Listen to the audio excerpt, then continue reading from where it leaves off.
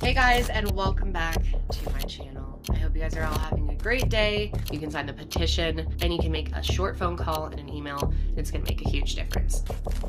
Jessica called, fearful and asking for her help. 10 days later, while family members held a search party in the neighborhood, it was her sisters who found her body near the 610 underpass, a 6-minute walk from her home. I did not see her being in a situation that would even enable her to make those choices. And literally the very first thing that came to my mind was she would never be caught dead the way she was caught. And that is the part I mean by consistent. I got involved in it because I saw the missing flyer on Facebook and thought to myself, that's weird. Like, people don't go missing around here. With over 30,000 signatures on a Change.org petition asking authorities to review her death once more. She was caring, and she always had a story to tell. She was really patient with me. She used to just let me hang out and feel like I was, hanging out with the college kids, which, felt really special. Her realness, like she never judged me, always would lift me up. She would always tell me I'm beautiful, just anything. About Justin. Did they go and notify Justin? No. He's seen all the activity and all the neighbors outside, and he's seen all the cop cars, and he got nervous and he went to the police station. You have people that never saw her and that she was already clearly alienated from her friends and from everyone else. In the months leading up to this project, we petitioned the office of Jason Williams, the DA of New Orleans, more times than we can recall. It's also been difficult to hear anything from the New Orleans Police Department, who still rule Jessica's death as unclassified. No suspects have been identified. Jessica wasn't just trash that was thrown away. Why did it take so long for the coroner to release her body? Next of kin didn't give a shit about it. So you feel there is some type of cover-up? However small the cover-up is, it's been brushed. Nobody went into the car. It is him. The only advocate for your family will be you. Do you think there's any alternative potential theories to what happened? No. My sister was murdered.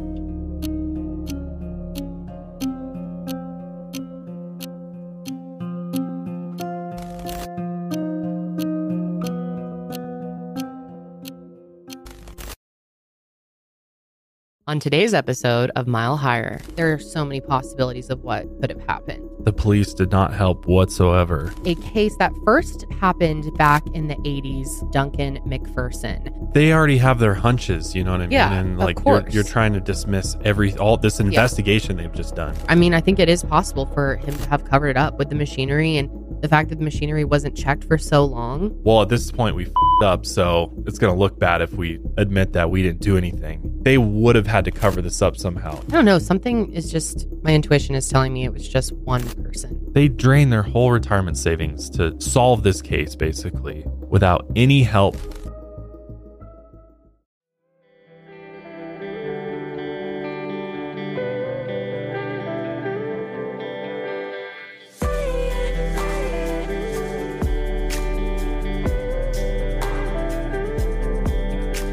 Hey, what's up, everybody? Welcome back to Mile Higher Podcast, episode 280. I am your host, Kendall. And I'm your host, Josh. And we are joined by our producer, Janelle. Hello. Janelle? What up? So today we're going to be looking at a case that first happened back in the 80s, late 80s. And this family has been through so much since then, trying to figure out what happened to their son, Duncan MacPherson. They searched for him for 14 years. And thankfully, they never gave up because it's due to their efforts and perseverance that this case has gotten to where it is. But it's still unsolved to this day. I want to jump in and say this is another case where the police did not help whatsoever. And they made things worse. Yeah, they actually did make things worse because they basically closed it, said, hey, this is an accident. But the forensic evidence suggests otherwise. And they straight up did not do any forensic investigation into the suspicious death of this pro hockey player, Duncan MacPherson, at all. And it doesn't just suggest foul play. I mean, it's without a doubt when you hear the evidence here. It's absolutely mind-blowing. Cover up. Mm-hmm. For sure. Which we've been doing lots of cover-ups here lately on Mile Higher, it feels like. But I find cover-ups very fascinating. And that's what really needs to be talked about. Before we get into the case, though, at the beginning of this episode, you saw our final trailer for our documentary, 530 Days. It is coming out on December 19th to the True Crime with Kendall Ray YouTube channel.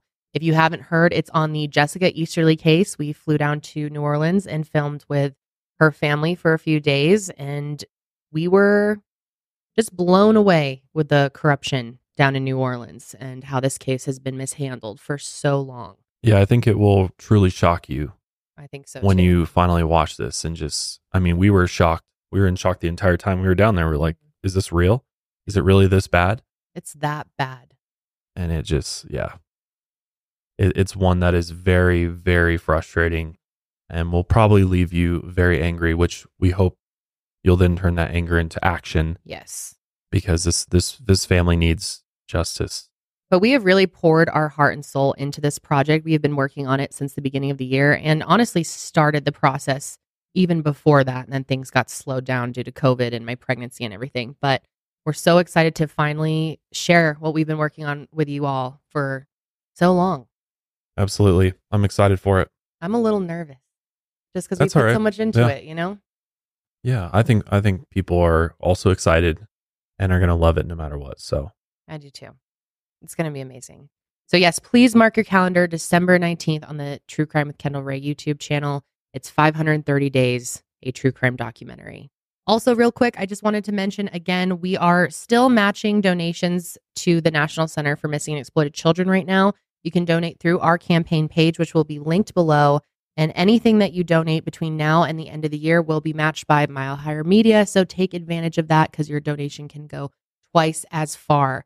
And another alternative you have to just donating to the campaign link is going over to kendallray.shop and buying some National Center for Missing and Exploited Children merch that you've got going on over there. And all proceeds from that merch goes straight to this campaign. Yep. Also, if you know anyone else who's looking to make donations or would like to make a social media post and share the link, it would be greatly appreciated. We did really well with this last year, and we would love to make a really large donation again this year with your help. And thank you to all of you who have donated already. It means a lot. Absolutely. So Duncan Alvin MacPherson was born on February 3rd, 1966 in Saskatoon, Saskatchewan, Canada, to his parents Bob and Linda MacPherson. He had a younger brother named Derek. Duncan had a dog named Jake and a girlfriend named Tara. And Duncan always loved nature, just like his dad. He was a spontaneous, free-spirited, and irresistibly charming person. He was also brave, and he had a fighting spirit, which helped him a lot in his career. Duncan was a hockey player, and he'd always just loved the sport. He'd been playing since he was a kid. But it wasn't just a hobby, it was his career. In the early 80s, he started playing in the major junior league hockey team, Saskatoon Blades, and he was a star defenseman. And he worked hard on that team, and it didn't go unnoticed. In 1984, he was a first-round NHL draft pick, 20th overall.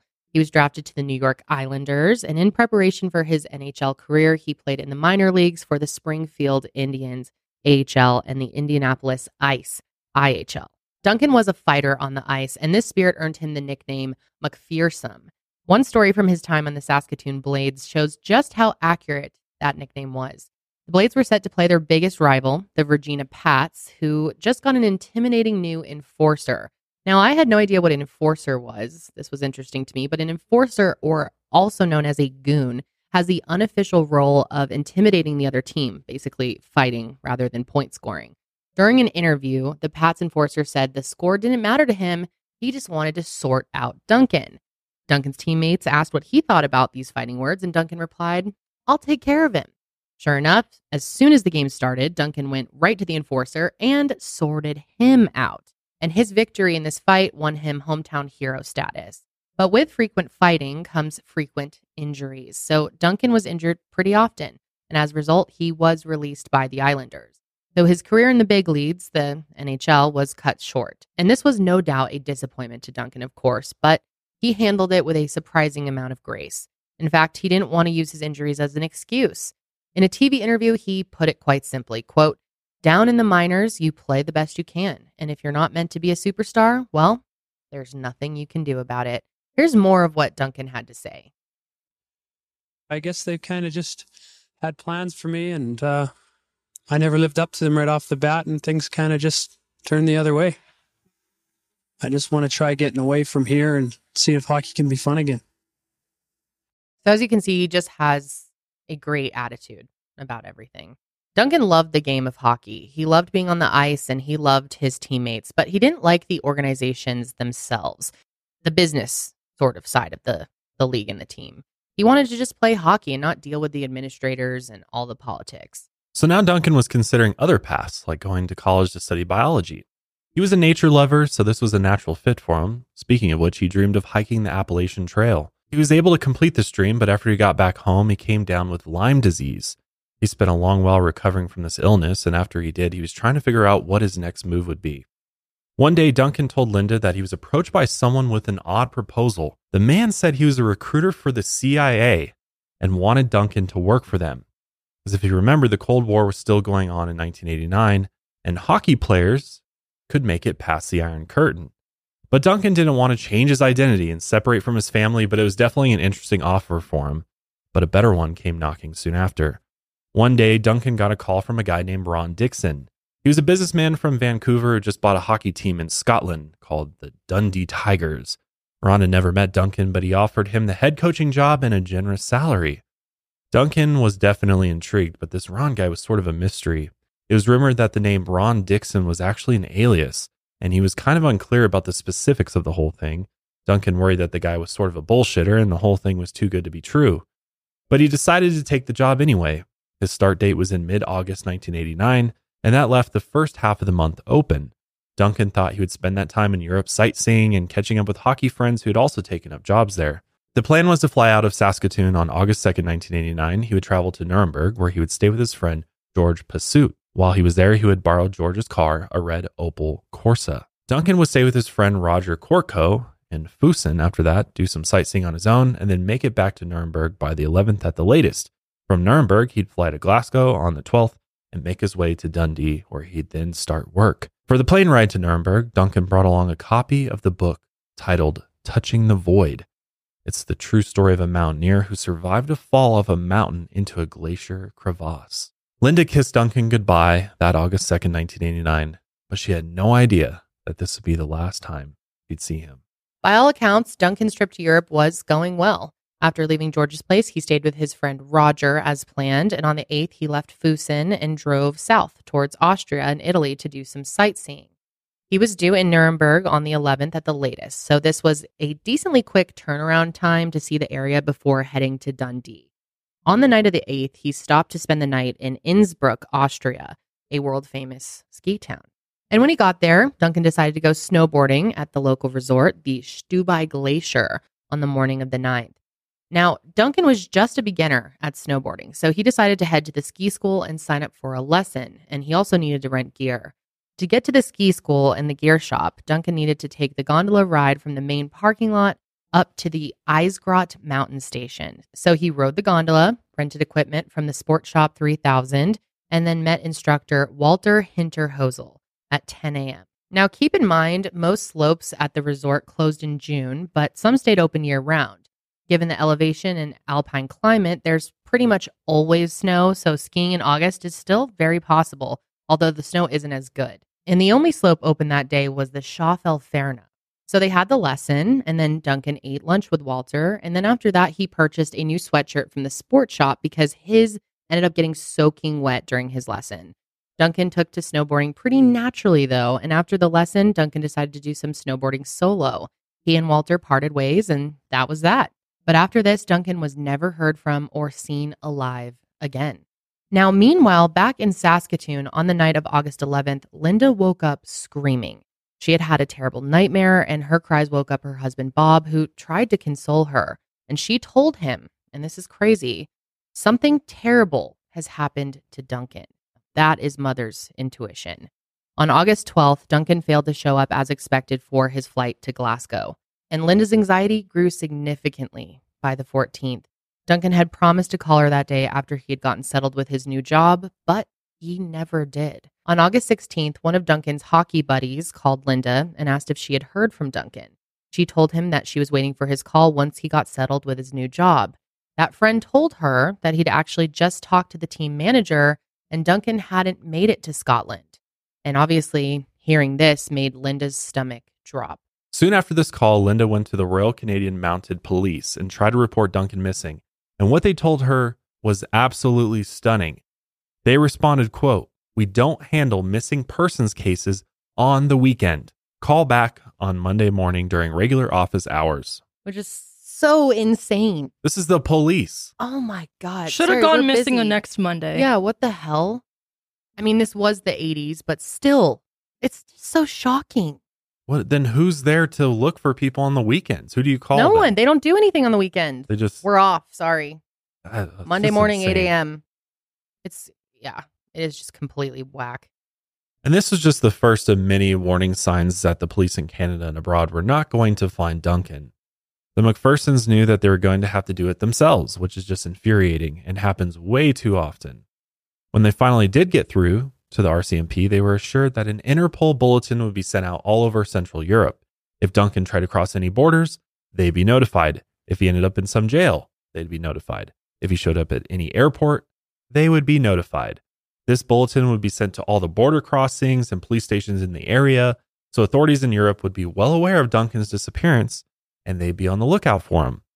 At least that's what the MacPhersons thought, because that's what police told them. But they would come to find out that this was not the case. The RCMP didn't send the bulletin as promised. Days turned into a week without any sign of Duncan, and the MacPhersons couldn't sit in Canada and wait any longer for authorities to search for him. They knew they needed to try and find their son themselves. So on the 23rd, they flew to Europe. They came ready with 2,000 missing persons flyers in their suitcases, and they spent the next 3 weeks searching all over Central Europe for Duncan. They were starting from scratch with basically no leads to go on, and nobody really had any idea where Duncan went after the 8th. Once they arrived in Nuremberg, they went to the police station. The officer speaking to them did not seem at all concerned about their son. In fact, he told them not to worry. Duncan probably just met a beautiful girl and was out having the time of his life. Obviously, the MacPhersons knew their son better than he did, and they knew that that was bullshit. Duncan had a beautiful girlfriend back home, and he never just go without contacting his family or anyone like this. Linda told the officer that Duncan had not cashed a traveler's check since August 7th.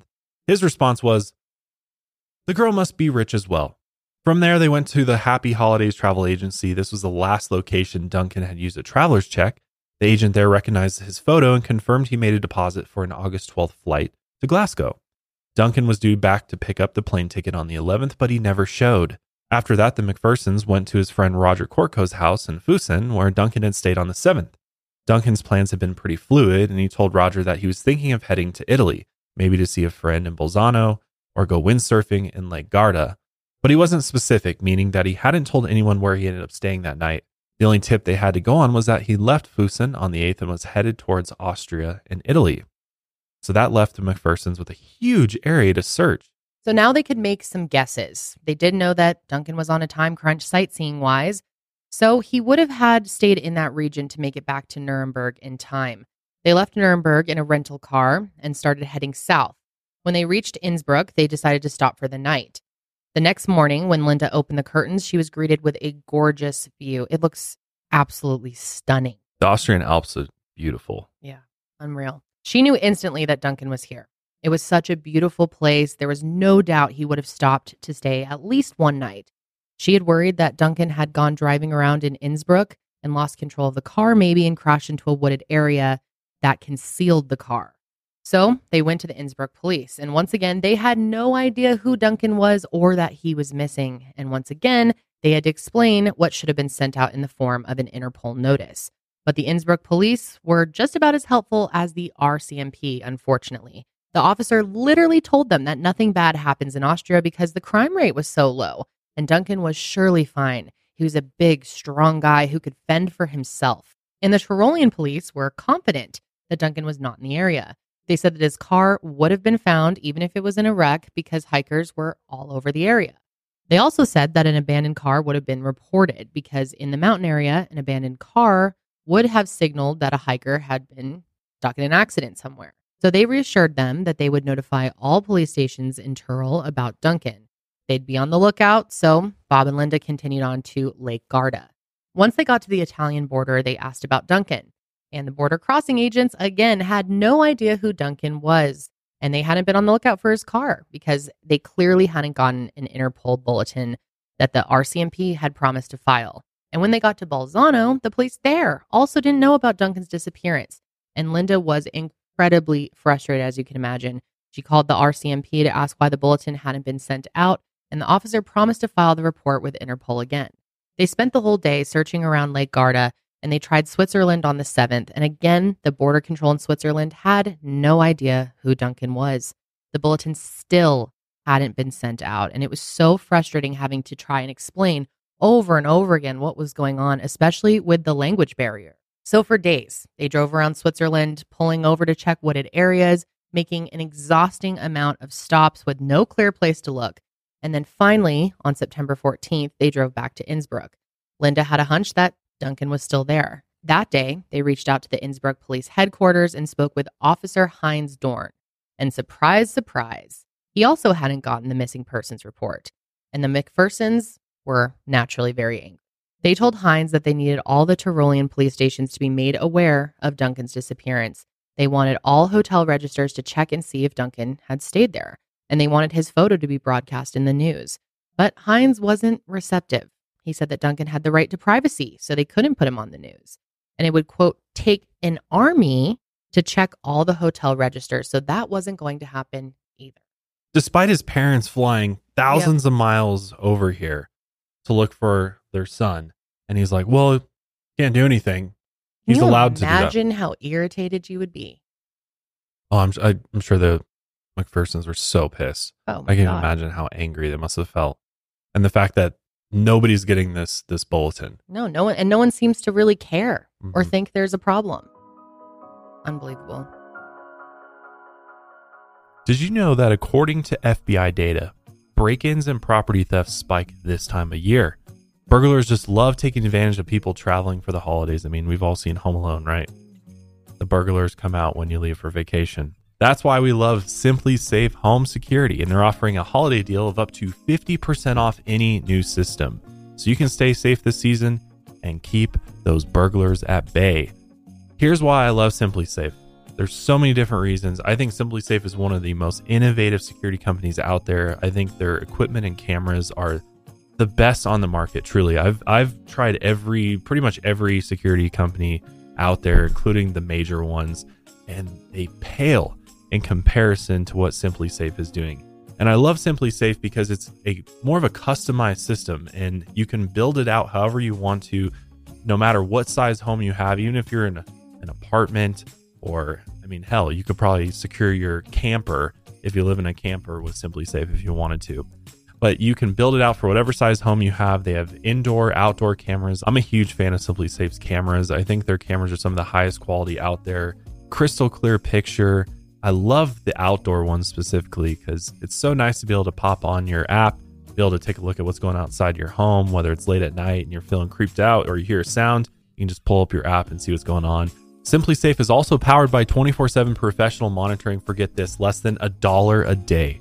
I mean, we're talking cheaper than what you pay for a cup of coffee every day. You can get professional security monitoring from Simply Safe. They also have new 24/7 live guard protection and the Smart Alarm wireless indoor security camera. Monitoring agents are able to actually see what's going on and speak to the intruder, say, halt, please exit the premises before you get locked up. That's what they do. It's really amazing technology that is unique to Simply Safe. Also, satisfaction is backed by Simply Safe's money-back guarantee. Try Simply Safe for 60 days risk-free. And if you don't love it, they'll let you return the system for a full refund, so you really have nothing to lose. This holiday season, I highly recommend protecting your home and family with Simply Safe. And for a limited time, you can save up to 50% off any new system with a Fast Protect plan. Visit simplysafe.com/milehigher. That's simplysafe.com/milehigher, because, baby, there's no safe like Simply Safe. Once again, Linda and Bob had to do all the work themselves. First, they contacted the Innsbruck Hockey Club, and luckily the head coach was able to persuade their sponsor to buy an ad slot for the evening news, which on September 20th, program Tyrol ran a broadcast notice about Duncan's disappearance. Next, Bob and Linda checked around at hostels themselves, since the police wouldn't do a damn thing. And sure enough, they found papers that showed Duncan had stayed at the Innsbruck Youth Hostel on the 8th. Linda went back to the police and asked if they had checked the hotels in town like they had asked. Of course, they told the MacPhersons that they already checked all the hotels and hostels in Innsbruck, and Duncan hadn't stayed there. But the reality is they hadn't actually bothered to look. Linda informed them that this obviously wasn't true, and she basically told them they needed to check and see if he stayed the night of the 9th or the 10th as well. This is what the Innsbruck police had to say about this later on. This will honestly probably make you mad. How is it that a couple from Saskatoon, Saskatchewan can find out what an Innsbruck cop cannot? I have to admit this. If somebody's missing, with a lot of missing cases, you don't have the time. You don't have the time to go into details with every case. But the parents, they had a lot of time to do this. But what? Don't have the time. I don't have the time, and they obviously have the time to do it. Oh, you'll probably hear more from this guy. This guy pisses me off to no end. He's awful. A contractor who'd recently worked on the Stubai Glacier parking lot watched Troll today on the 20th and saw the segment they did on Duncan. And he recognized the car immediately. It was the one he had seen sitting in the parking lot by the gondola. The employee called the local police, who sent officers out to check on it. Sure enough, when they got there, the car was parked in the lot by the gondola. It had been sitting there for 6 whole weeks. Employees walked past it every day, and it was never reported as abandoned, or they never had it towed, or anything like that. And it would have been noticeable, especially when the lot emptied out, that the same car had been in the same spot and hadn't been touched in weeks. Anyways, the window of the car was left slightly cracked open, which allowed police to get inside, and in the glove compartment, they found Duncan's passport, his watch, and his traveler's check. In the back seat, they found his skates, his backpack, and a bag of rotted fruit. They also found a sealed letter Duncan wrote for his girlfriend and an audio cassette from a music shop in Innsbruck. The letter was written on August 7th. Duncan didn't discuss his plans before he was set to go to Scotland, but he did say he was heading there on the 12th. He thought his girlfriend Tara should come join him on the 19th, and he also mentioned buying a pair of Mephisto shoes in Nuremberg, but these shoes were not in his car. The MacPhersons had hoped that once they found Duncan's car, it would lead them to Duncan. Maybe he was stuck somewhere on the mountain, and they hoped they'd be able to find him there easily. But they also worried that he had left the mountain potentially with someone who had nefarious intentions. The MacPhersons knew that they had to stay close to the mountain now, so they went to the hostel at the base of the mountain to reserve a room. That Friday, September 22nd, they were checking into the Apart Hotel hostel when they were approached by someone. It was Walter Hinterhosel, the instructor Duncan had taken a lesson from on the 9th.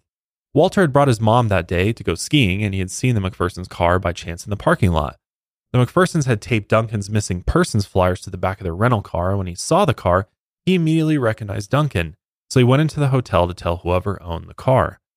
He found the MacPhersons at the front desk and introduced himself, and he probably assumed they were the owners of the car given the fact that they spoke English and were Canadian, and he knew that of Duncan.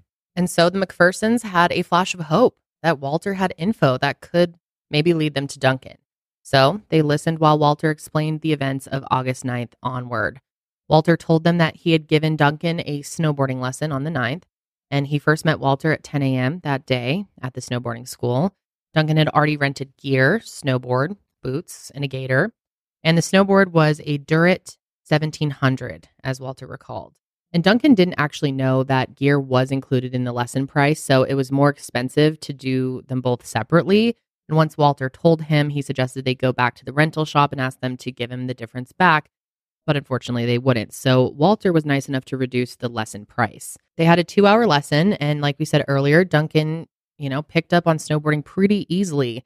And after the lesson, they had lunch. Duncan told Walter he wanted to do another lesson the next day if the weather was good. So they agreed to meet that next morning at the Apart Hotel. And again, like we mentioned earlier, Duncan's clothes had gotten wet during the lesson. So he went to the sports shop and bought a new purple sweatshirt. And he left his wet sweater, turtleneck, and leather belt out to dry on the radiator in Walter's office. Now, this is an important fact to remember. Then Duncan went off to snowboard by himself. Walter's girlfriend, Daniela, spotted Duncan riding the tow lift alone around 2:30 p.m. Walter spent the rest of the day teaching other lessons, but when he returned to his office, he saw that Duncan's clothes were still sitting on the radiator. And at first, he didn't think too much of it. Duncan did say he wanted to take a lesson the next day, so he figured maybe he was going to pick up his clothes then. But when Duncan didn't show up the next day, Walter was a little surprised, but he figured, he had made other plans. And as for the clothes, he assumed that Duncan would contact him and arrange pickup. Either that or he had just forgotten about it. And when weeks passed and he hadn't heard from Duncan, Walter took the clothes back to his apartment. He figured he'd give it to him eventually if Duncan ever reached out. The MacPhersons thanked Walter for sharing what they knew. And at the time, they had no reason to doubt that he was anything less than sincere. So the next morning, a volunteer search team assembled to canvass the mountain. And many of these searchers had rappelling gear to check crevasses. Basically, since the ski run was on a glacier, crevasses naturally formed on the slope. Grooming machines are responsible for filling these crevasses with snow so that nobody falls in them. The crevasses on the slope are basically long holes that are usually not too deep, maybe a foot or so, but obviously they're a hazard and they have to be filled to prevent injuries. However, crevasses off the marked trails in the out-of-bounds areas weren't maintained, so these could open up to be pretty huge, some as deep as a 10-story building. And the worry was maybe Duncan had fallen into one of these crevasses. Hikers and skiers have fallen into these crevasses in the past and died. But again, there were still crevasses that opened on the slope, including a region of them on the Schafell Farna that usually opened up in August. Since they were covered by snow, they formed these sort of ice bridges. But in the summer heat, that would melt the snow. So sometimes skiers would go over these ice bridges and they would give way. The skiers would basically fall right into these voids. So scary. And it was like the ground would just, open up beneath you and you fall into them. Terrifying. And just 1 year before Duncan went missing, a skier actually had fallen into one of these crevasses on the slope. But of course, the police in Innsbruck never informed the MacPhersons of this incident. Now, here's a clip from a skier who fell into a crevasse at the Stubai Glacier talking about his experience. All at once, the ground disappeared beneath my feet. It was like standing on a manhole cover that gives way. Everything got dark. The ice walls flew past me. It got quiet. And when you looked down, what did you see? Dark. I looked once down to the right and it was dark. So dark, no one could see down, even though he could see the ski lift above. Look how scary that is. Can you then imagine? Tonke remembered he had a cell phone, and it worked. Did you think at that moment, that's it? I could die here on this glacier? Yes, I feared for my life. Look at my arms. When I talk, I get goosebumps. I see. The fall was frightening, but what happened next was equally disturbing. Oh, man. And I stood there with the alpine rescue workers at the top of the crevasse. One of them was there with his snow grooming machine. He was filling in the crevasse. The other two were standing next to me. They said, "You were lucky." And then they said, "We're not reporting this to the press. Do you understand?" That's suspicious. They obviously don't want any news getting out to the public that the mountain's potentially dangerous. No, of course not. Makes them look horrible. Anyways, once the MacPhersons reached the top of the gondola, they were pretty surprised to see the slope. It was the only one that had been open on August 9th, and it was basically just a bunny hill with a rope tow. And it seemed very hard to believe that Duncan could have gotten lost on it. While the search team canvassed the glacier, the MacPhersons tried to piece together Duncan's last few days. They found out that at some point, Duncan had called Ron Dixon, the Dundee Tigers owner. Ron wasn't totally sure when this call took place, but he was, quote, 90% sure it took place on the 10th and 10% sure it took place on the 9th. So this would mean that Duncan made it off the mountain and potentially went somewhere else. There was also a parking attendant working at the glacier who was a, quote, very exact person, and this parking attendant claimed that Duncan's car had not been in the lot before September 1st.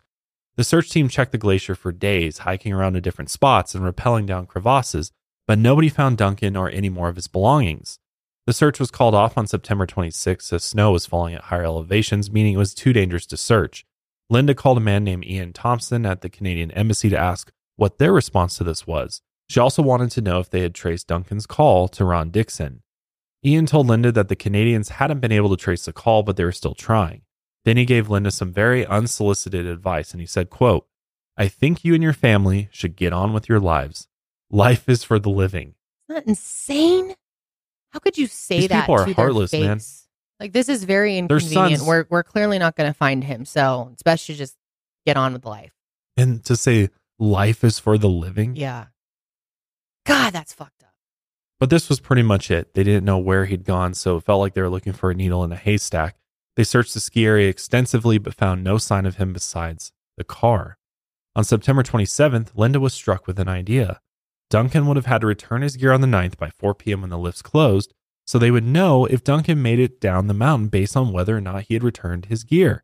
She called someone at the External Affairs back in Ottawa that day with her concerns, and he told her that he'd look into it. But of course, Linda knew that she could only rely on herself and Bob to get this done. So on the 30th, the MacPhersons visited the gear shop to ask for the rental logs. They assumed this would be a simple task for the employees, but this was apparently not the case. The young man behind the counter said the shop had already thrown out their log from August, and he didn't remember ever seeing Duncan. Plus, the worker was certain that no snowboards were missing. Now, the next part we're going to talk about is something Linda wouldn't find out until 20 years later, but on that same day, Consul Thompson from the Canadian Embassy in Vienna sent a cable to External Affairs in Ottawa, and the message said that the ski instructor, Walter, was 100% certain that Duncan had returned his snowboard that day. The MacPhersons were never informed of this, even though they talked to Thompson multiple times after the 30th. So why did Walter not mention this to the MacPhersons the first time they talked to him?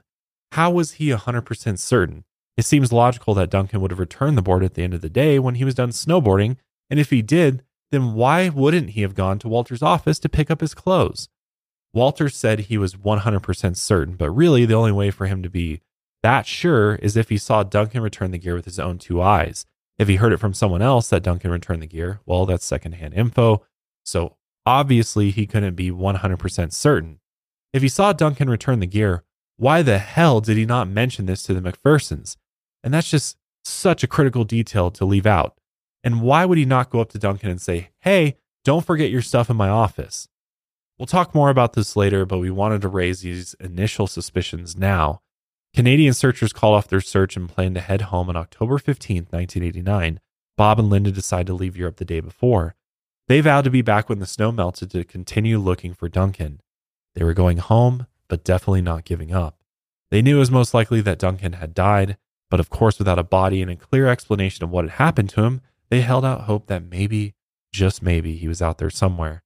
Regardless, they needed to know what happened to him and bring him home, dead or alive. Months went by and they heard nothing, but they finally got a tip from a civilian in Germany who told them about a disoriented English-speaking man doing a hut tour in Stubai, and they hoped that this could have been Duncan. But as it turns out, this was an American with a case of amnesia. At one point, they received a letter from an investigator in Austria, and the letter said police believe Duncan accidentally fell into a crevasse off-piste, which basically means outside of the marked ski boundaries, and he subsequently died.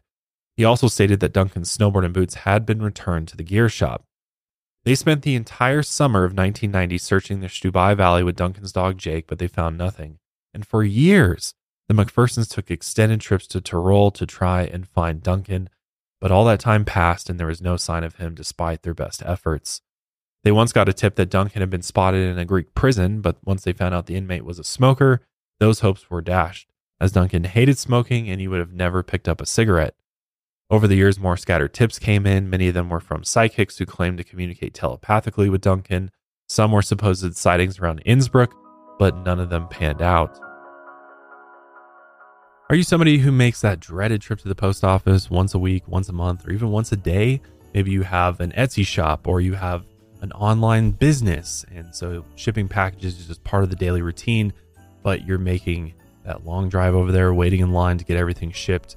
Well, save time, save money, and get your life back with Stamps.com. Stamps.com has been indispensable for millions of businesses, including ours. We love Stamps.com for so many different reasons. The simplicity of it, you don't need any special equipment. You've got your computer and a regular printer, and you can start printing postage today. Not only that, they'll send you a free digital scale, which completes the setup. You can even go into their dashboard and schedule a pickup, so you don't even have to leave your home or office. Especially this time of year, if you go to the post office, it's probably didn't take you an hour to mail something. So do it right from the comfort of your home or office with Stamps.com. Plus, you get huge carrier discounts up to 84% off USPS and UPS rates to help your bottom line, and it helps your wallet. Plus, Stamps.com automatically tells you your cheapest and fastest shipping options. You can even order shipping and mailing supplies, labels, and even printers from their supply store. We love Stamps.com, and if you have not taken advantage of their services yet, then now is the time. Give your business the gift of Stamps.com so your mailing and shipping is covered this holiday season. Sign up with promo code MileHigher for a special offer that includes a 4-week trial plus free postage and a digital scale. There's no long-term commitments or contracts. Just go to Stamps.com, click that microphone at the top of the page, and enter code MileHigher. 14 years passed, and Duncan remained missing. That is until the summer of 2003. It was the hottest summer on record in Turl. In fact, it was so hot and so much of the snow had melted that the Stubai Glacier had to close for skiing for the summer. And then on July 18th, a Stubai Glacier employee noticed a yellow piece of fabric sticking out of the snow. The spot was on the Schaffelferner slope within the ski boundaries of the Stubai Glacier. And as the snow continued to melt, it was discovered that the yellow fabric was part of a torn raincoat. And the next day, the MacPhersons got a call from a friend. He told them that he was watching the news and saw that Duncan had been found. They were pulling his body out of a crevasse on the Stubai Glacier. And the news reported incorrectly that the discovery site was off-piste 120 meters east of the ice-yoke toe lift. And at the discovery site, Stubai workers found Duncan's body, his boots, and the snowboard that he had been using. Duncan's body had been frozen with his arms and legs amputated. That's right, people. 3 limbs in total with 1 arm still attached. And of course, as soon as they found out, Bob and Linda made plans to immediately fly to Austria and retrieve Duncan's body. And they wanted an autopsy performed. And once they got there, they were told to visit Dr. Walter Robel at the Institute of Forensic Medicine. Dr. Robel would be the one examining Duncan's body. Linda took a liking to him immediately. Dr. Robel was young and a lot less cold than police had been, and he reminded her of Duncan, so she trusted him. So Linda asked him if he would be performing the autopsy, and he said he wouldn't because the prosecutor's office hadn't ordered one.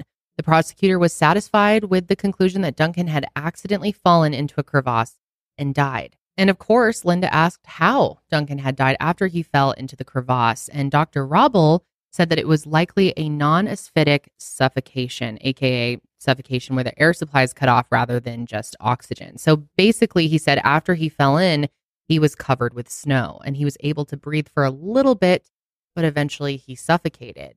Robel said that this was not a painful death and that many people who were rescued just before dying of suffocation reported feeling warm and comfortable. It's supposed to comfort his parents? Like, what on I guess earth? that's what they were trying to do. And maybe it would in some case. I don't know. But they already have their hunches, you know what I mean? Yeah, And of like course. you're trying to dismiss all this investigation they've just done. Yeah. And explain it away as like, oh, well, Elisa's death was warm and fuzzy, basically. Yeah. And Dr. Robel told them that an autopsy may not reveal the cause of death anyway, given that the body was in ice for so long. And when the MacPhersons tried to get an autopsy ordered, the prosecutor's office refused, even after finding his body in that condition with several amputated limbs. It's just in the middle of the slope. Insane. What? However, Dr. Robel did offer to perform a CT scan, which might lend to some clues as to how Duncan died. When Linda and Bob were shown photos of the spot that Duncan was found, they were shocked. It was on piste in the middle of the ski slope, not out of bounds. And the news had misreported that very crucial fact. Duncan hadn't gone off piste. His body went into a crevasse 40 meters uphill from where he was found. So over the years, the glacial movement actually caused the body to move down the slope slowly over time. Dr. Robel said that the injuries to his body and dismemberment were caused by glacial flows. He actually tried to sell them that idea. But there were things in the case that clearly did not add up. And here's one Canadian forensic anthropologist talking about Duncan's injuries and where they may have come from. What would it take to break those bones? For the femur, at least 1,800 to 2,500 pounds of torsion and pressure. That's the pulling and the twisting. And that's not going to occur in ice flow. So this didn't make sense to you? No. There's multiple trauma, and the joint surfaces, based on the radiographs and photographs that I saw, would indicate that there was a violent fall, yes, but also perhaps some contact with machinery, just simply because of the bone ends, the shearing, the jagged ends. It's almost like a traumatic dismemberment. Machinery. What kind of machinery could have been out there on the slopes? So obviously, investigators overlooked key discrepancies and odd things in this case, and that includes the fact that Duncan's Saskatchewan driver's license was not found in his wallet or on him. However, his credit cards were still there. The rental shop likely required something to keep as collateral for the gear rental, so Duncan probably gave them his license. Evidently, he never got it back, meaning someone still had it and would have thrown it away. The ski boots and gaiter he was found with belonged to the rental shop, so he would have needed to return those too in order to get his ID back and not just the snowboard. Before we mentioned that Duncan wrote in a letter that he bought new shoes in Nuremberg. These shoes were not recovered from his belongings, and he wore those shoes from the parking lot up to the gear shop where he rented boots. That means he changed out of these boots and had to have left them in a storage locker there, but these shoes were never recovered, which means someone had to have gotten rid of them. And he would have needed those street shoes to get down the mountain via the gondola. So definitely very suspicious. The gear shop later said that they never had any Durette brand boards to rent in the first place, so Duncan couldn't have rented the gear from them. So where did he get the board from then? Walter was 100% certain that Duncan returned the gear. Maybe that's because he's right. He did see that with his own two eyes, and Duncan indeed returned the gear, probably after lunch when he bought the sweatshirt.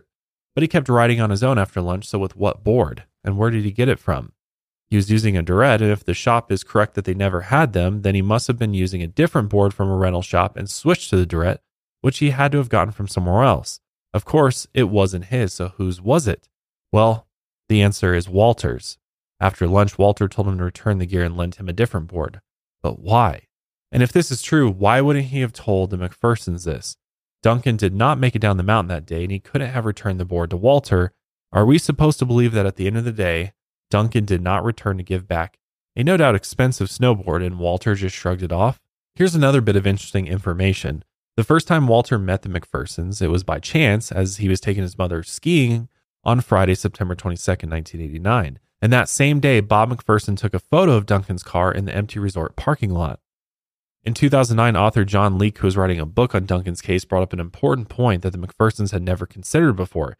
He said, quote, if the mountain had been open for skiing on Friday, September 22nd, 1989, the parking lot would have been full.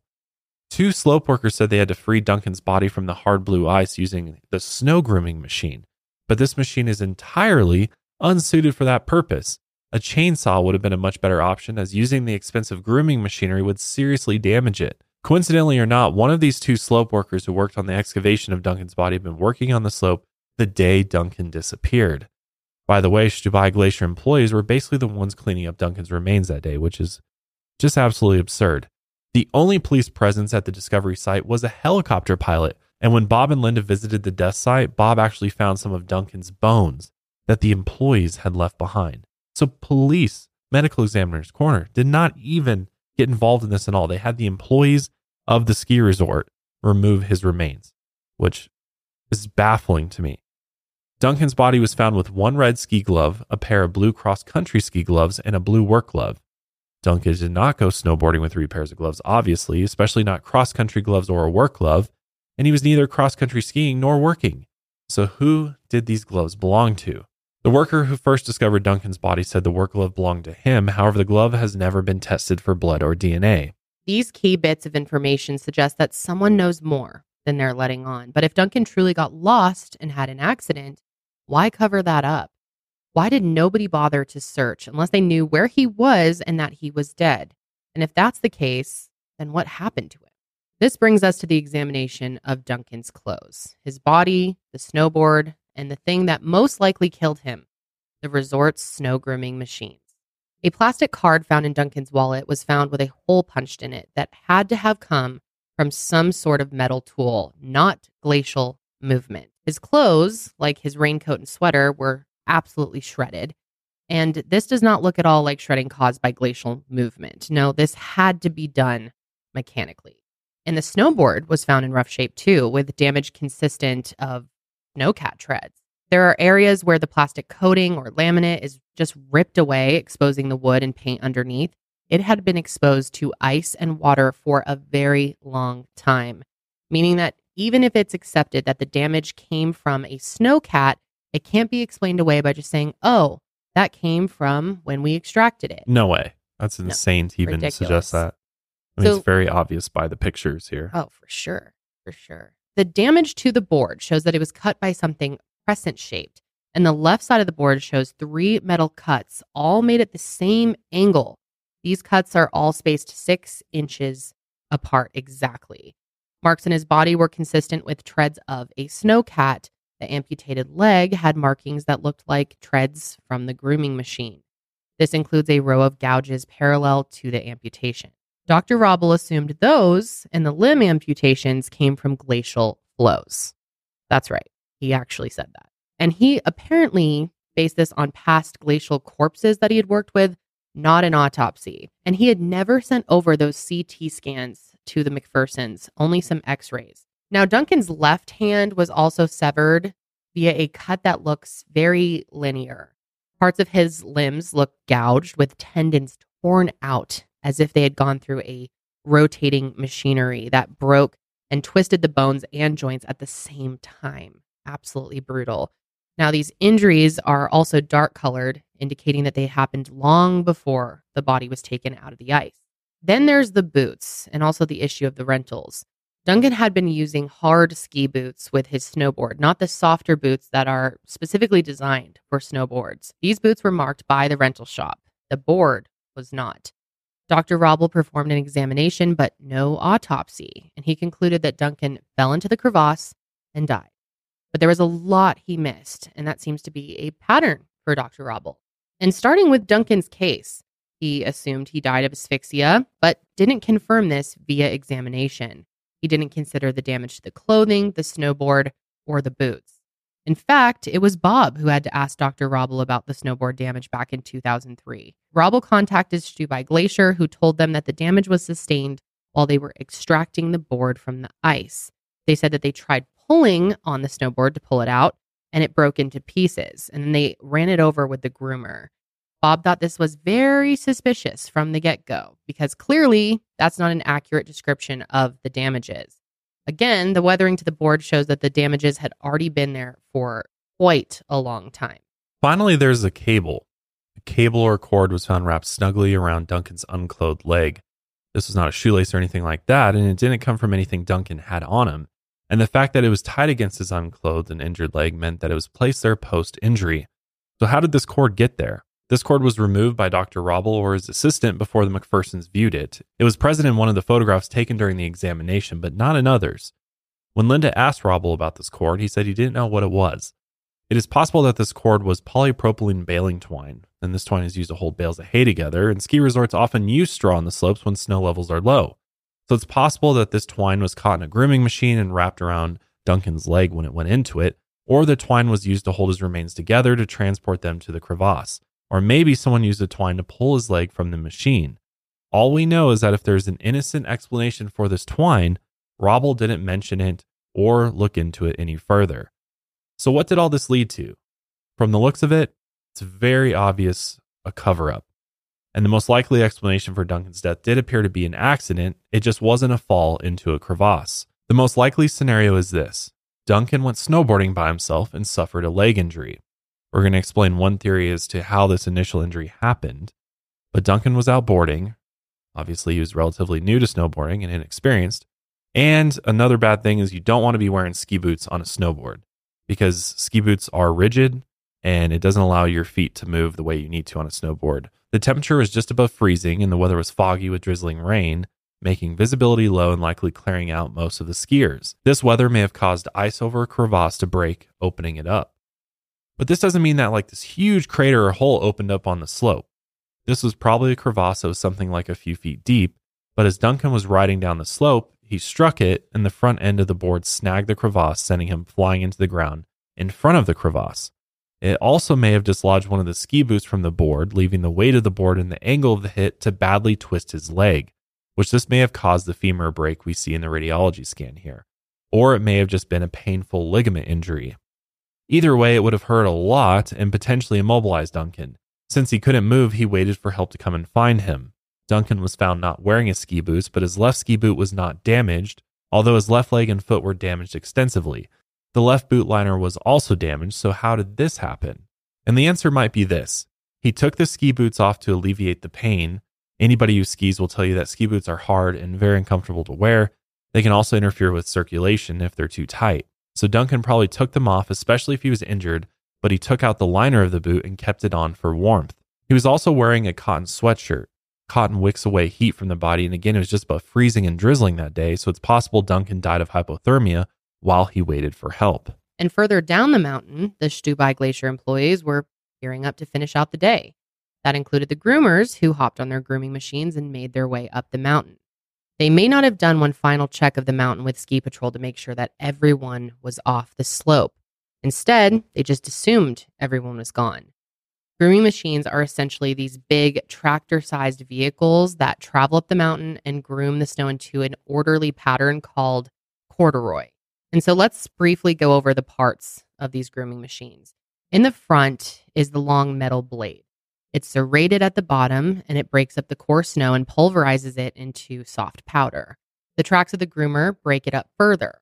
Finally, the tiller shapes the snow into the finished corduroy using metal grooves that act like a comb. The tiller is wider than the tractor cab part itself. The theory is, as the grooming machine made its way up the mountain, it hit Duncan. He may have tried to get out of the way, or he was unconscious and couldn't move out of the way, but the driver may have tried to swerve around him, accidentally sending the tiller flying right into him. And it's likely that his leg went into the locking brackets of the machine, aka the treads that help pull the machine forward. Either way, his body went into the machine and became stuck. If he was still alive, God forbid, conscious by this point, he would have quickly died from shock. The driver may have been intoxicated when they ran into Duncan or was not following proper safety procedures. The employee may have panicked and didn't report the incident out of fear of being charged with manslaughter. The initial shock itself after seeing that scene could have been enough to put that driver into a psychological paralysis. And so maybe in a state of shock and not knowing what to do, they contacted their superior. And that superior may have helped with what came next, the cover. The snowcat driver, either acting alone or with someone's help, took Duncan's body and hid it in a crevasse. The incident remained a secret, and the identity of the snowcat driver or potential accomplices remains a mystery to this day. They chose to hide Duncan's body in a crevasse because they knew how crevasse accidents were treated there. There were bad press, and the usual MO for resorts was to blame the skier, barely do the investigation and call it a day, so people wouldn't be searching there. So why the cover-up, you might ask? Well, two reasons, of course. Reason one could be that the driver didn't want to go to jail, but a cover-up likely happened for reasons even beyond that. Could have been to protect the Stubai Glacier Resort and the tourism ski industry in Innsbruck. Because, I mean, imagine the media just circus that would come out of this and just, somebody's brutally run over by a snowcat. And, I mean, it would not be good for tourism, that's for sure.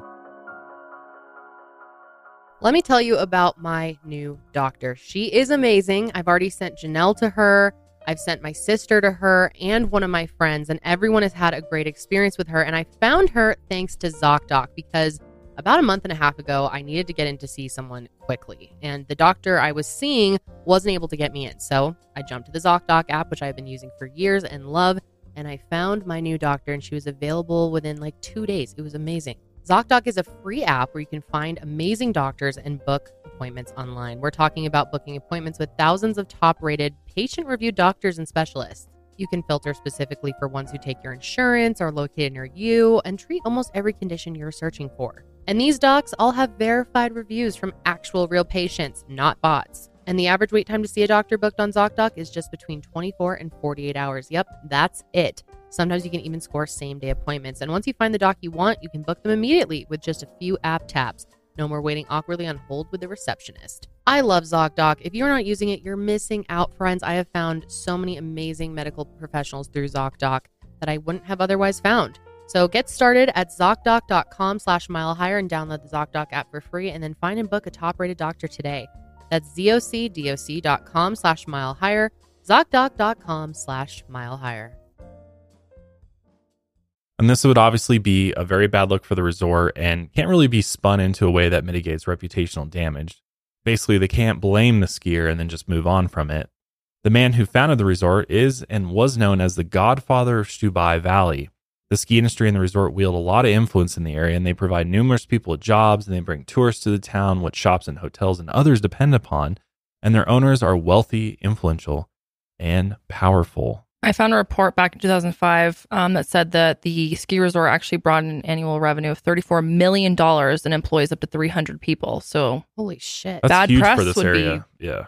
bad news for them. Mm-hmm. Well, especially a snowcat running somebody over on the slope. Yeah. You know what I mean? Mm-hmm. That's not a good look. It just shows that whoever these employees are don't know what they're doing. Or it's even worse beyond that. There's some, bad apples working for this resort. So it's pretty easy to do the math.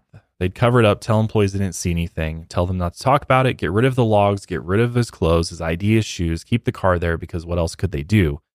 Don't report the car though, to buy yourself time. Let the snow fall and melt and cover up the body. When they do find the car, they won't find the body because who would look in the middle of the ski slope? It's accepted that they went off trail, and they essentially blamed him for going off the trail and getting himself lost and killed, which he never did. And when they do find the body, pray it's been long enough to conceal the evidence. His body was in a crevasse. Clearly he fell in and was buried under the snow, as plenty of people die hiking or skiing and aren't found. So case closed, nothing else to see here. But, the body speaks for itself. The damage and destruction and the cuts to his body do not indicate that this was just glacial flow. Clearly, he was run over by machinery. But here's what the Innsbruck police had to say about this theory and the lack of investigation. Get ready to get pissed off again. Main questions, and then they could have been cleared. The deputy chief of criminal investigation is unmoved. Is this a problem that the investigation just assumed it was an accident? Is there some bias towards the operator? That could be the perception from outside. The ski operator, what could be his interest? There could be third-party liability, but you presume that it was Duncan's fault and nobody else. Yeah. What do you say to Duncan MacPherson's parents who just can't let this go? For us, the case is closed. The body has been found. The missing person turned up, and his name was deleted from the system, of course, now. And for us, the case is solved. That's it. Wow, it's gotta be the worst, terrible police employee I've ever seen. He couldn't even try to give a fuck. Did he even see the evidence? I think that they're just in the business of like, well, at this point we fucked up, so it's gonna look bad if we admit that we didn't do anything. And this guy's clearly got an ego, so it doesn't surprise me. Sadly, the MacPhersons spent most of their retirement savings trying to find Duncan and figure out what happened to him, and it took them decades. But they do finally have an answer as to what happened to their son. Duncan's body was flown back to Canada and cremated so he could be properly laid to rest. Linda takes comfort in knowing that her son lived a full life and he died doing what he loved, adventuring outdoors. The MacPhersons just wish the road to truth wasn't filled with lies and deceit and ego. In 2012, a book about Duncan's case was published. It was written by that author, John Leake, entitled Cold: A Long Time in Alpine Mystery. Great book to read if you want to really dive into this on a whole deeper level. If you ask me, the MacPhersons deserve some sort of compensation for the decades of misery they've been put through. At least. They drained their whole retirement savings to solve this case, basically, without any help from not only the authorities over in Austria, but the Canadian authorities as well. They didn't really do anything either. Pretty much everyone in this case sucked. It's such a shame that it took so long, so many years for them to find out. Oh, the agony that they've had to go through every day. Getting the answers doesn't, some of the answers. Well, they don't even have all the answers, right? No, they don't. But I'm sure getting some of them have helped a little, but it's like that void will never be what filled. happened to him. And, wondering what his last moments were like. I can't even imagine. Terrible. But there's at least one person out there who is responsible for Duncan's death. And to this day, the identity of that person or the potential people involved in this cover-up are still a mystery. But no doubt, someone knows something. And hopefully one day, that individual or others will come forward and clear their guilty conscience for the sake of Linda and Bob. That's what's so crazy to think about, that someone saw this, did this. Yeah, and it's just clear lives somebody with did it. this. Yeah. How do you live with yourself? I don't know. How do you sleep at night? Yeah, I guess the only hope is that they feel guilty enough to one day come forward. But Because, I mean, at this point, it's like, I doubt they will. this could really be a grand conspiracy if you think about it, because the operator of the machinery or the snowcat may have done that, may have ran over his body, then brought it to his superior, and then his superior's like, nope, we're not going to do this. And then maybe they even alerted the authorities about what had happened. And the authorities were like, just cover it up. Like, we don't need this. We don't want this breaking to the news. This is a, Canadian as well. So it's going to make international news. And so they were like, just let's cover it up. And this is the story we're going to tell. I mean, who knows how deep this corruption runs. Yeah, but it definitely could have gone up the chain like that. Or it could be just that person that stayed with them and they covered it up on their own to protect themselves. I don't know. What do you think is more likely? I think there's a lot of people at this resort that know about this, because if you think about it, his body was mangled by this thing. And the amount of like blood and fluids and just the scene must have been just horrendous. So there's no way, like, it's snow too, so it sticks out. Like, how did they would have had to cover this up somehow. Even if they moved his body and like put him in a crevasse, they would have had to cover up all the blood from his body being mangled through the machine. How'd they clean up the machine and hide the evidence of his remains in the machine? Like, there's got to have been multiple people at this resort that were involved in this, not just one individual.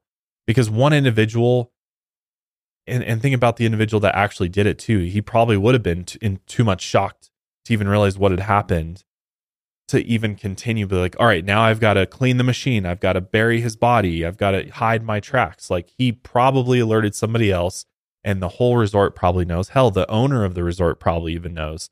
And they just were like, let's cover it up, because this is bad for business. I agree. That's most likely the case. However, I mean, I think it is possible for him to have covered it up with the machinery, and the fact that the machinery wasn't checked for so long. It's not like you'd have to do that good of a cleanup job if it wasn't looked at right away. So it could have been just one person. Maybe. I find it very hard to believe one person did all this. No, I agree with you. I think most likely multiple people are involved, but it is possible that it was just one. I do tend to agree with the story, the kind of the version of events where he was an inexperienced snowboarder. And the other thing too, ski boots on a snowboard. Like, I'm a snowboarder, and I know that I couldn't imagine trying to snowboard with ski boots on, because of just, they're so rigid. Because like, snowboarding is all about like bending your legs and like being able to lean in your boots. But with ski boots, you can't do that. You're like stuck in place, right? So all it would take is like one little bump in the slope to send yourself flying. And if there's these like 2-3 foot crevasses just in the middle of the slope, you hit one of those. I mean, I've eaten shit hard on a snowboard before off just hitting like a little chunk of ice on the slope, and I go flying. So I can only imagine if you hit like a 2-foot hole in the slope, how bad that would hurt your legs. Because that's the thing with snowboards too, is that you're strapped to your board. Versus skis, if you hit something, you're just going to fly off of your skis, which is kind of nice. Right. And, but with a snowboard, you're slamming the ground. You're going with your board. And then it's going to make it so much worse that he's wearing ski boots. Yeah, just like his leg, he definitely got a serious leg injury. And then I think he couldn't move. He couldn't do anything. And probably the weather conditions played into effect that day. Maybe the snowcat operator couldn't really see what was on the slope and just wasn't paying attention, or was intoxicated. Yeah. I mean, who knows? That's what's so frustrating, is there are so many possibilities of what could have happened. I just hope, God, I really hope he was unconscious, or before he got run over by a snowcat. Yeah. Holy shit. God, that's a horrible way to go. I can't imagine much that would be worse. I mean, that's just awful.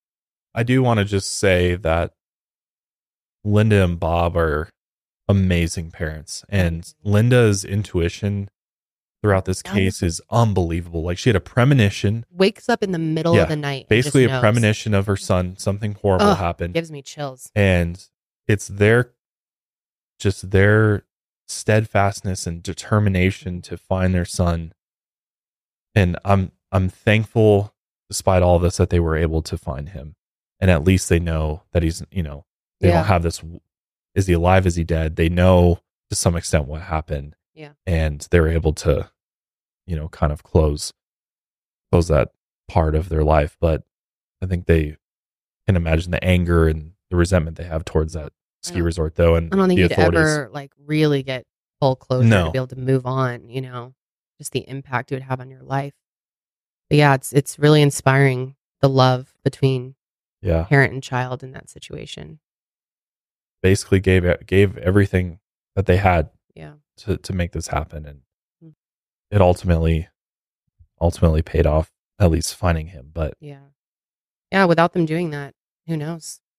I just wish there's more you could do to hold the authorities accountable. No, it's so frustrating. There's no accountability. And they just they're like, yeah, it's solved. Yep, that's Moving it. on. Don't What do you care want? about anything else. Yeah. Bye. God. It's sickening. So many cases like this too. Just irritating at the end of the day. What can be done? Yeah. I'm curious, Janelle, do you think it was a cover-up with multiple people, or do you think it could have just been one person? I honestly go back and forth. I think the more likely scenario is more than one person, just by the amount of people that work on the slope. And I think it would have been pretty hard for one person to cover this whole thing up all this time. But I mean, I guess it's possible that it's just one person they know. Yeah. Crazy that they're out there, or multiple people. I guess, though, the only reason maybe I would lean to one person is because does that make keeping it a secret easier? I think yes, because if multiple people know, the chances of someone slipping up or somehow getting out is probably higher than just one person who's keeping the secret. That's what I was thinking. So I guess if you too. look at it in that light, yeah. I mean, I don't think it's a ton of people, but I think even it could be a small circle. Yeah, of people. but even if it's 3 2 to or 4 3. people, that's you better hope those people can keep a good secret versus just one. I don't know. I don't know. Well, who knows? They might have had other shit like this happen there. Yeah. There could be other deaths at this resort that were classified as accidents that weren't. Yeah, that's definitely possible. I don't know. Something is just, my intuition is telling me it was just one person, or maybe 2. And then we'll probably never know. Well, and then let's not forget this could be a totally different case had Dr. Robel actually done something and actually conducted an autopsy. The fact he didn't do that was shocking. And then digging into it further, there's other cases that Robel's done where individuals he ruled them as accidents and they turned out to have been stabbed, and one other individual had been raped, and that was never examined. Why do you get into this field? So just sheer incompetence. You don't care. Yeah. That's what I'll never understand. Isn't that the purpose of your job, to discover what happened? And if you're just yeah, don't you have any passion for this? Paid interest, you know what I mean? Maybe he's getting paid by somebody. It's possible, you know what I mean? There's corruption everywhere. How you think that cover up went? You never know these days, or back then. So, well, I just have to say, Duncan seemed like an incredible guy. Yeah, what a loss. I know. Seemed like a really good person, and God, it's unbelievably tragic. He was so close to going and starting this whole new chapter in his life, which could have been incredible for him, being a hockey coach and living in Scotland and doing really cool things. And then his girlfriend never got to see him again too. I can't imagine how she dealt with this. I mean, poor thing. It's horrible. Well, we want to know what you all think, of course. Do you think this was a cover-up? Do you think multiple people were involved or just one person? And let us know your thoughts on just how botched all of this was. Yeah, or do you believe the official narrative that this was an accident? I doubt it. This is the Mile Higher audience. Yeah, they ain't buying that shit. Better not be. Nope, definitely not. But anyway, that is going to be it for us today.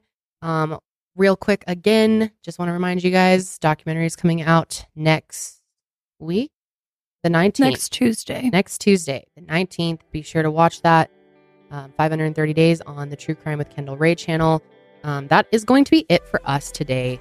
You guys, thank you for joining us. We will be back next week. But until then, keep on taking your mind a mile higher.